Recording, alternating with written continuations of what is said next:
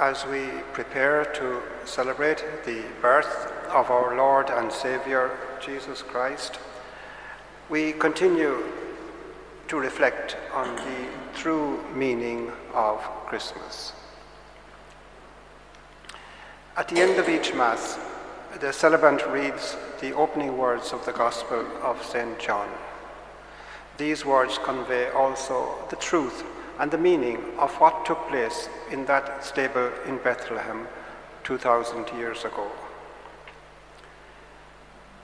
In the beginning was the Word, and the Word was with God, and the Word was God, St. John wrote. St. John derived these words and phrases from the book of Genesis. The book of Genesis, in the very first verse, states that in the beginning, Almighty God created the heavens and the earth through God's word. God said, "Let there be light," and there was light, the book of Genesis records. It was through God's word that God created the universe. Later, God spoke to human beings through the prophets. God's word was made known to human beings so that they could grow to know and love their Creator and do His will. When we say God's word, we mean something different from human words. When we speak, our words originate in our heart and in our mind, leave our body through our mouth, and go out into the world.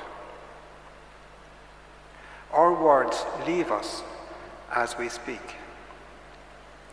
But the Word of God is also a living person of the same divine nature. The Word of God is also one with God, united to God. Thus, St. John wrote, "And the Word was God." God's Word is Almighty God Himself. Almighty God Himself took on human form in the womb of the Virgin Mary. This child, who was truly God and truly man, was born in a stable at Bethlehem.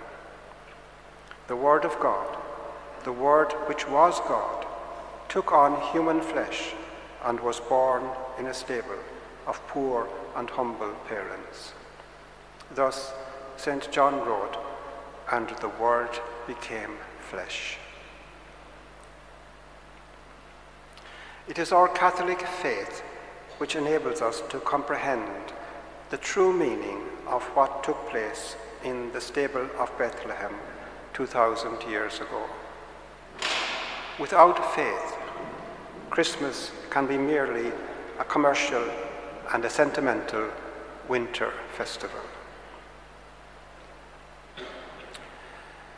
Our faith is similar to a plant in a garden. For a plant to grow and flower, it needs good soil, sunlight, water, and favorable weather. Our faith has been planted within us by Almighty God through the circumstances of our life here on earth. Our faith is a gift to us from Almighty God.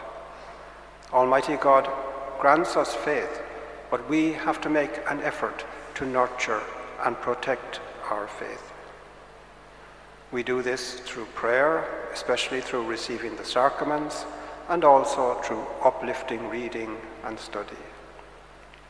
When we nurture and protect our faith, it will grow within our heart and in our mind and become a light for us, helping us to discern good from evil and showing us the way to eternal life in heaven after we die. Each Friday here, we offer prayers to and worship the Sacred Heart of our Lord Jesus Christ. The heart of our Saviour is the divine heart, the heart also of our Creator. The heart of our Saviour burns with love for all men and women. The heart of our Saviour suffers when Almighty God observes the evil and wickedness of our world. Thus, when we pray to the Sacred Heart and offer the Sacred Heart our prayer and worship, we make reparation. In a small way, we make up for the sin and the evil of the world. And this is important, as it also draws down into the world graces and blessings from Almighty God. For Almighty God always wishes to offer spiritual graces and blessings to those who wish to and are disposed to receive them. In offering proper worship to Almighty God, we dispose ourselves to receive these graces and blessings. The Sacred Heart which we worship is the Sacred Heart of the Christ child who lay in a manger in that stable in Bethlehem so long ago. Let us pray this evening that many more men and women will come to know and understand the true meaning of Christmas. In the name of the Father, and of the Son, and of the Holy Ghost. Amen.